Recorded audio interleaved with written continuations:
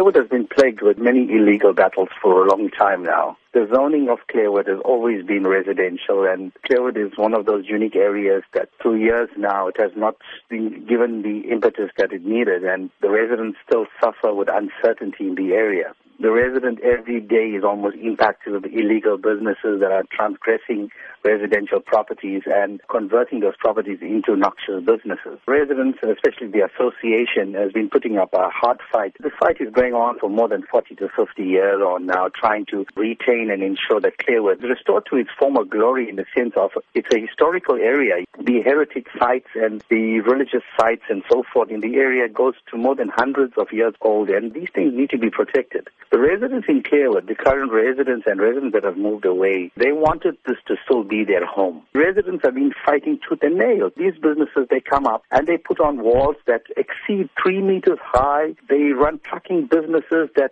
really impact on the area. In the last 6 years on now, we've lost more than 14 lives of residents in the area under the wheels of these trucks. Apart from that, hundreds of accidents, and I'm sure SABC and Metro Police stats would reveal that.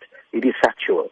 Apart from that, it is the intimidation that sets in from these illegal businesses to the residents. It's become really frustrating to the residents. When Clairwood tends to decay in such a state, the neighboring communities like the Bluff, Wentworth, Merebank, and Spingo needs to be alarmed as well, because it seems that there is an agenda.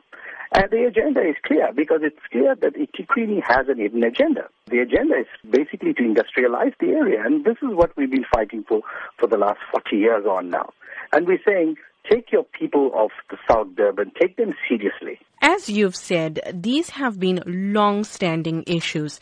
But where does the solution lie? I think the solution lies with land use management and town planning. The community of Clairwood has been here for more than 150, 60, 70 years on. And we're saying, while we are still living, we need the services. We need the sort of attention that we deserve. We have now decided to take this matter to the courts, because we believe it is a right of the residents to retain this area. It is probably the last historical area of our forefathers, and we need to protect this heritage.